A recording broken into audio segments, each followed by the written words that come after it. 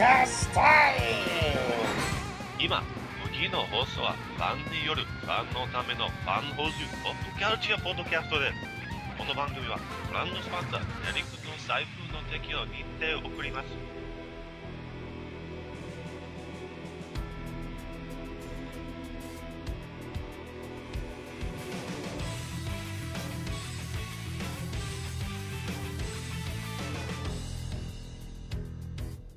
Hey everybody, how you doing tonight? This is the Fanholes. We're back for another episode of what has become a tradition on the Fanholes podcast, Toku Thursdays.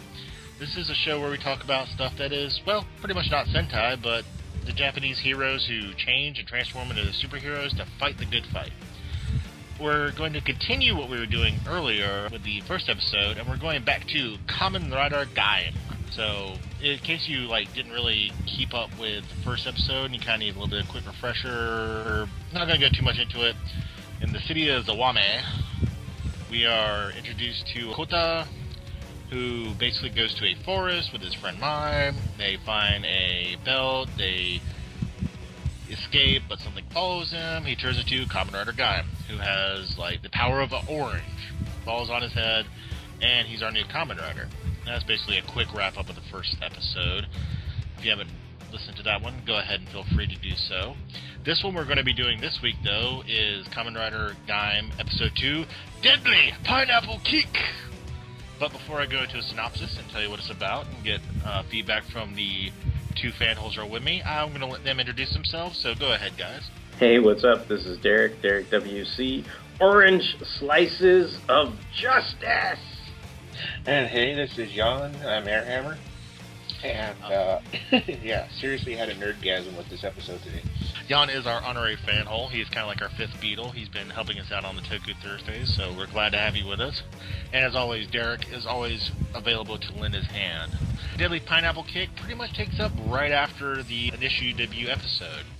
We have Kota going back to his apartment. He is totally psyched about having his warding driver. He's just pumped, and he keeps transforming back and forth. Pisses his sister off immensely. She's just, quit it! And the next day, Kota, who's been trying to be a responsible adult, tries to use his warring driver for his jobs, because he's feeling he has a new lease on life. He's somebody important. Unfortunately, being a Kamen Rider doesn't really help you at your job, and there's many hijinks that ensue. He pretty much screws up all his jobs. Later on, he's going to try to be a hero, and he runs into a child who's stuck up in a tree. But unfortunately for him, he doesn't get to be the hero, and Team Veron's leader, Kaito Kuman, comes along, and he gets the kid down. And that kind of screws him a little bit. He's like, I thought I was the hero. So, what the hell? So, yeah, that happens. Well, it's almost like he kind of bullies the kid into coming down from the tree, though, you know? He kind of yells at him, yeah. He's like, why are you crying like a little bitch? Just jump down from the tree. Now, of course, he does catch the kid, so, I mean, there you can tell there's... But they seem to have two different philosophies about it, whereas, Orange Arms, he was going to be like, oh, okay, I'm going to transform and go up there and help the kid down, whereas the other guy kind of was more about, sort of helping the kid help himself type thing, I think. Yeah, Kaito is very much into strength. He believes only the strong shall survive, so that's kind of his whole character, so that's why he's more of a gruff type of person. Later on, Mai lets Kota know that Yuya, from the first episode, the original leader, well, not the original, but the person who became the leader of Team Gaim after Kota left, is still missing after he was supposedly getting a warring driver in the first episode. They meet up and talk, and they go to Sid, who's the lock dealer. He's the guy who sells all these kids all their locks and stuff so they can keep playing the Invest game. And he's like, well, the belt I gave you, it's very important to use to help Team Gaim. He's very shady. He's not like what I would call a benevolent guide. He seems to have his own agenda, but I've seen later episodes, so we'll find out if he's a good guy or a bad guy. We'll just have to see how it goes. But then he's trying to keep his business going, so he gives Mai a pretty decent lock seed to use later on in battles. Then we get the whole thing with that Team Baron is at Team Gaim's garage, and they're like wanting to get their player pass, so they can't dance if they win. And you gotta fucking dance, man. Put on your red shoes and dance the blues. Dance to the song they're playing on the radio. That's what it's all about. Team Baron has a pineapple lock seed, and they're like, if you win, you get the pineapple lock seed. If we win, we get your player pass, and we take your stage. So there you have that. And Kota is like right there on time, you know. And he's like, I'll set the challenge, and I will friggin', you know, be the guy who helps fights, you know. And they go to the stage and everything. Same asshole with a slingshot earlier interrupts the fight, and it knocks the lock seed away from Kota and causes the Invest to actually come into real life. Beforehand, this was kind of a virtual reality game. Now the monster's actually running around like a fucking asshole and like trying to mess stuff up. Kota kind of gets like, you know, the power of hero and realizes what he's got to do, and he transforms into Kamen Rider Gaim to fight him. The Invest eats a lock seed, however, the Ichigo lock seed, and it turns into a CGI monster. And he's all angry and trying to, like, you know, destroy things and whatnot.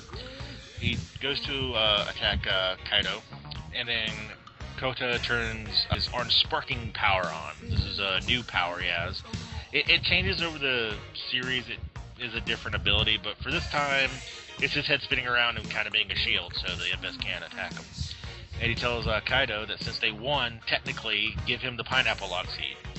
And he uses it, and he gets a new power. Pineapple arms! Pulverize and destroy! Which was really funny. Using the new lock seed, Kota is able to use his pineapple scotch! It's like a pineapple mace where he's like smacking the shit out of the thing with it. And then, the last attack is basically a soccer kick with the pineapple mace, destroys the Invest, and like. Well, I don't know a hell of a lot about Kamen Rider, but I would suspect that is a callback to the famous Kamen Rider kick, whatever the hell that's called. So that's what I thought of when I saw that, because he did. I think that's their signature move, you know, the kick. So yeah, the Lida kick. Yeah, that actually was in Japan, not just the USA. Yeah, so Kaito is not really happy what he just saw, because he's like, okay, I believe in strength, and this guy seems pretty strong. And meanwhile, at the Yggdrasil Corporation, which was actually taken from Norse mythology, which is really funny, Yggdrasil, the World Tree, which is an interesting thing we'll talk about here. The administrator, Kurishima, has been told of the appearance of Armored Rider Gaim. And that pretty much wraps up the second episode, Deadly Pineapple Kick. I thought this was really fun, really, you know, good action. The beginning with like him annoying his sister, really funny, good stuff. And you get more of the mystery of where Yuya went. And we also get a little more insight into, you know, the Baron's leader, Kaito. So what do you guys think? I think Jan should tell us why he was so excited, why he squealed like a fangirl when he watched this episode. Yeah, as soon as I saw Kira, I started freaking out, thinking, wait, where do I know this girl from? And as soon as I looked her up, I realized, yeah, it was Rika Izumi, who played Sailor Mercury and Pretty Guardian Sailor Moon. Yay! Yeah, Akira is Kota's sister. That's the one who was getting annoyed at him, so yeah. But what was it a fun episode for you guys? Is it keeping up the energy and keeping you interested? Oh, yeah. Yeah, yeah.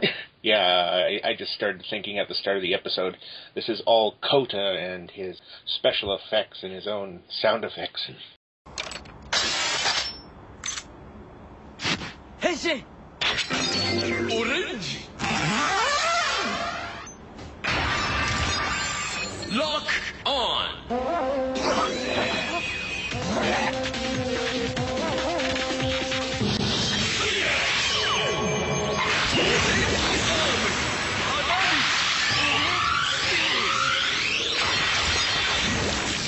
I think it's probably I don't want to call it a realistic portrayal, but it's kind of a given portrayal. If any fanboy got a hold of some kind of technology like this Lockseed, the kind of fascination with, wait, you mean I can turn into a superhero?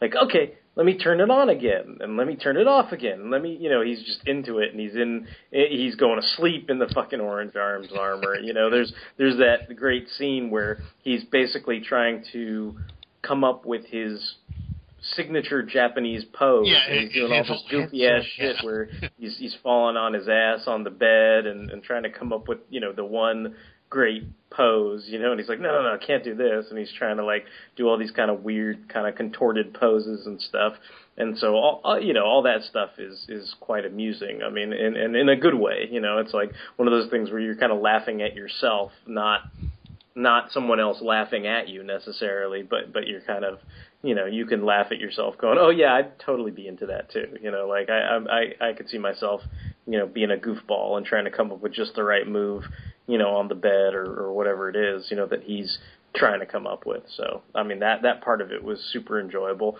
I mean, obviously they're setting up the leader of Team Baron as a potential rival for Kota. You get the idea, not to spoil too much, but obviously the next episode tags spoil it a little bit, but you're kind of like thinking to yourself, if this guy ever got a hold of a Kamen Rider armor, then he'd be a serious force to be reckoned with.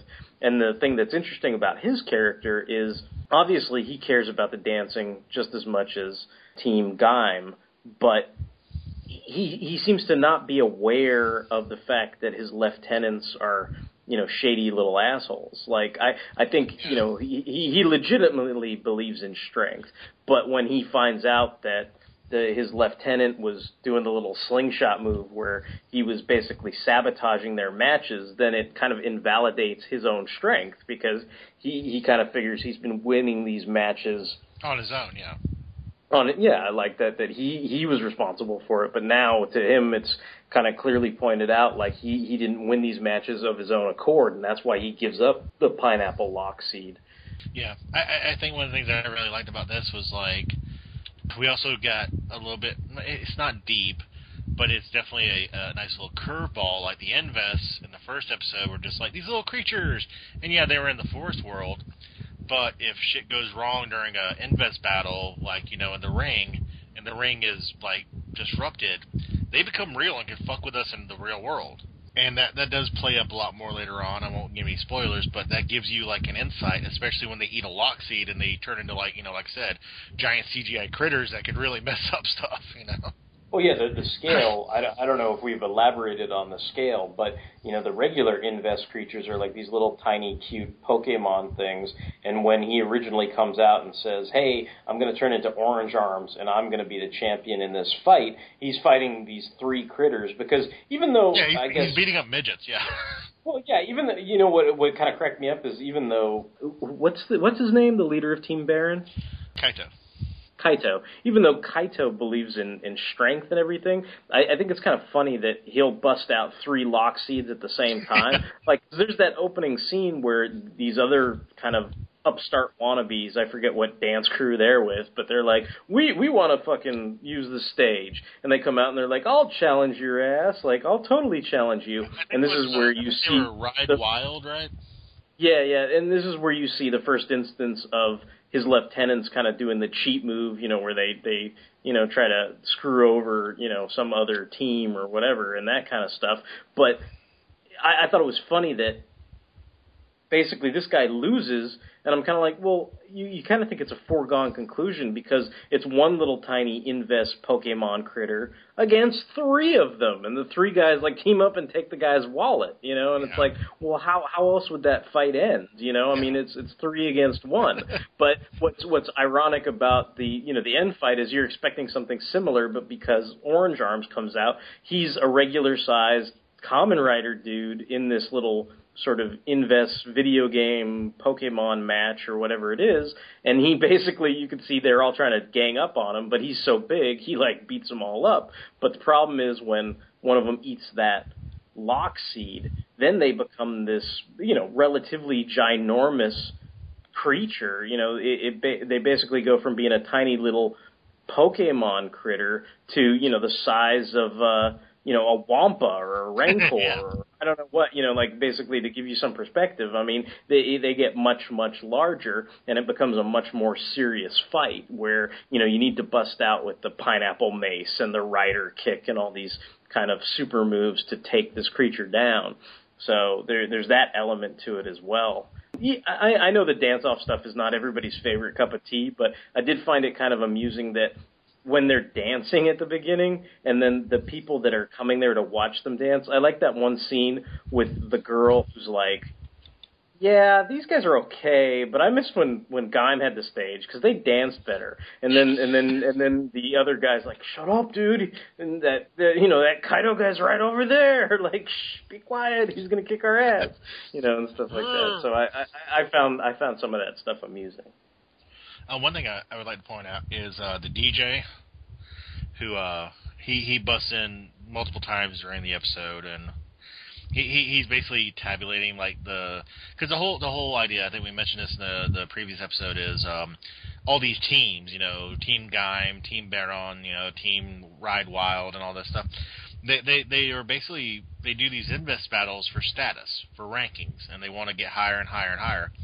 And it's really interesting because the DJ guy, he seems really funny and kind of silly right now, but he plays an interesting part, and it's funny to see him now in these early episodes. And I remember seeing him in these early episodes, and later on you're like, huh, well, So I like how this series progresses. And also, Gaim, last episode, he had trouble fighting one Invest.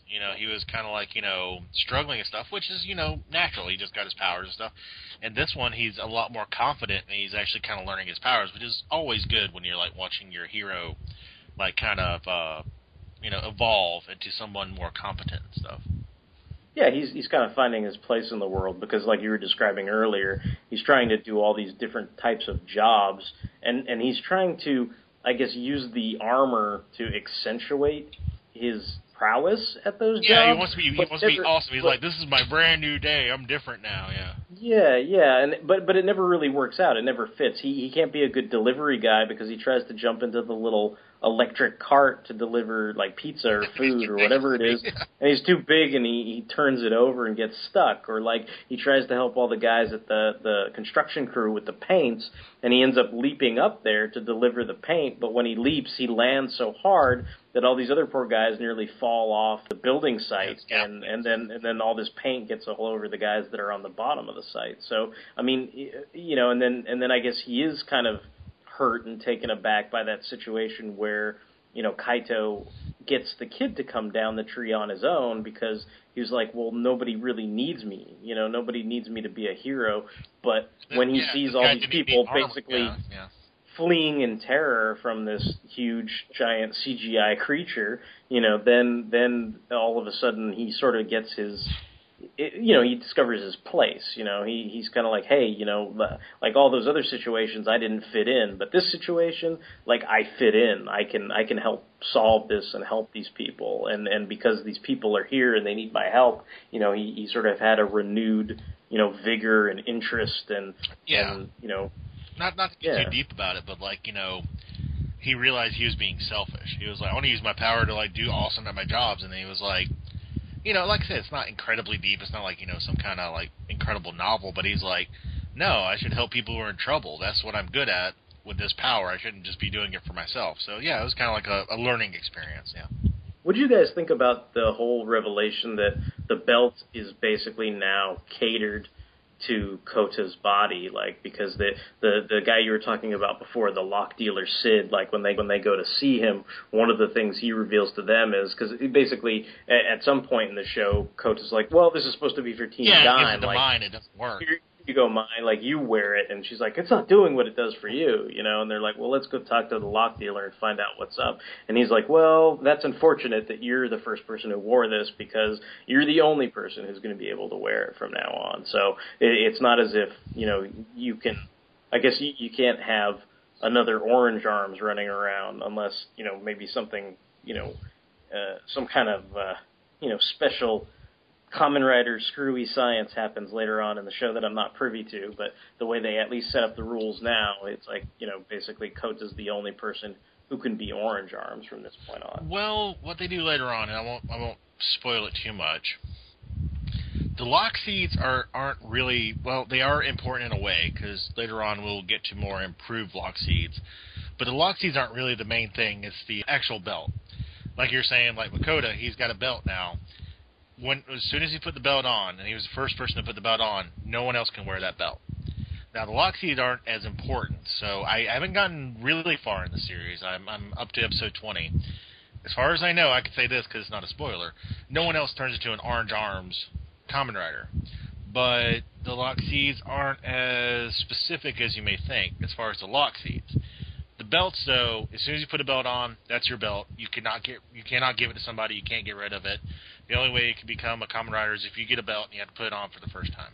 So there is that. The lock seeds are kind of interchangeable. So, but that being told, though, is like, there's a interesting twist with Kota and how he got his warring driver. It's called Sengoku driver in Japan. But all in all, like, I think the big thing I took away from this episode is I like how they didn't ignore things. I like the fact that the dancing is still really important now. It's like I'm not a big fan of the dancing thing, I'll admit. But at the same time, it's really important to Mai. And since Mai is important to Kota, like, he wants to help her, and he wants to help his friends, it's like, okay, I don't mind that. And also, as we get later in the series, again, no spoilers, but Yggdrasil, the huge corporation, like you couldn't tell from the first episode. I mean, this episode just helps build up more. There's something kind of creepy and weird going on with Yggdrasil, so we'll, go deeper into that as the series goes along. And, it's doing a really good job of building the story, and I really like that. I like it when, unlike Power Rangers, which I still love, and even fucking Masked Rider, they had a lot of one-off episodes, whereas, like, Beat the Monster of the Week. Even this, even though it's not continued, and they actually keep that up very well. This is not one of those things like the Sentai show we do, where it's like two-parters and stuff. It's pretty much self-contained episodes, but it's not Monster of the Week. It's an anthology where it builds on the story, and I'm really enjoying that. Yeah, I'm definitely looking forward to seeing where it goes next. Yeah. So. Yeah. It seems really fun, and yeah, I'm digging it. I've never been a big Kamen Rider fan. I thought it was... That's interesting, because the thing I was noticing was, in addition to yourself, like, this may or may not date the show by the time it airs, but I was listening to one of the recent Action Figure Blues podcasts, and they mainly discuss toys and everything. And one of the things that came up was, I guess, one of the hosts on that show was getting into Tokuger, and I guess maybe due to, like, his listening to different Sentai podcasts. But I guess based on that, since the Tokuger guys appeared in one of these Gaim films, he was basically watching that, and he was like, I really like this guy, Orange Arms, and everything. And he watched a couple episodes of Gaim like yourself, and obviously, like yourself, he's kind of hooked on it. And he's like, oh, I gotta tell my wife I want to spend $40 on this Kamen Rider Orange figure, and stuff like that. And so I immediately thought of you, because I was like, oh, hey, yeah. And then, of course, now we're discussing it and lamenting it as well, because, of course, the figure arts are imports and expensive as is, but then, once they sort of sell out and everything, we're sitting there looking at Amazon now where they're, $80 figures and stuff like that. But, obviously there does seem to be this fascination and enthusiasm with the latest series from people who might not normally check it out. So even if you don't think Kamen Rider's your thing, you may want to be a sheep and join the crowd, come along with the herd and check out what all this, fruit-based Kamen Rider, awesomeness is all about, One of us. Yeah, I mean, I think the simplest way I could try to sell it on anybody who isn't a big Kamen Rider fan is I'm not a big Kamen Rider fan.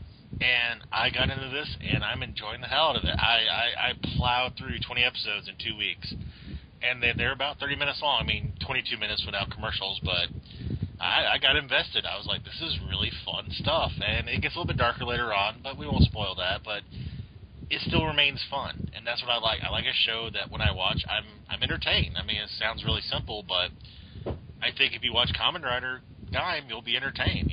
I can't put it more simply than that. Lock on. Lock on.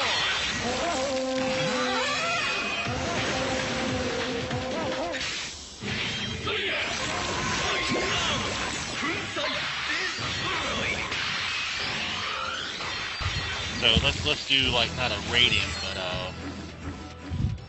so if you watch Kamen Rider Gaim episode 1 and you're on episode 2, I stuck with it obviously, but you guys gonna stick with it too? Oh yeah. I give episode 1 5 pineapples. I give episode 2 4.5 pineapples. I needed a little more of Mai as the mysterious hottie blonde girl, and that's why it loses a half a pineapple. Thank you. Understood. How about you, Jan? How many pineapples do you give this one? Yeah, I think I'll give this one the same 4.5 pineapples out of 5. Yeah, I think I'll stick with the contingent just because it wasn't a bad episode, but it was a building episode, and yeah, it was like second episodes are not usually as impactful as the first, but still, yeah, solid 4.5 pineapples. I agree. Cool. Oh, awesome. Well, I do appreciate everybody listening to the Toku Thursdays podcast we do for the Fanholes podcast. And we will be doing more, Gaim. Like I said, I've watched already 20 episodes, so hopefully as long as there's interest, we'll keep doing them. On the other hand, I do appreciate my fellow Fanholes and honorary Fanhole for joining me here and talking about a show I'm really digging right now. So until the next Toku Thursdays, this is Tony Chang Claw. Hey, what's up? This is Derek WC, Orange Slices of Justice, and 4.5 pineapples. Signing off. And this is Jan Airhammer. Looking forward to the strawberry. And remember, orange blossoms to the stage! Alright, guys. Peace!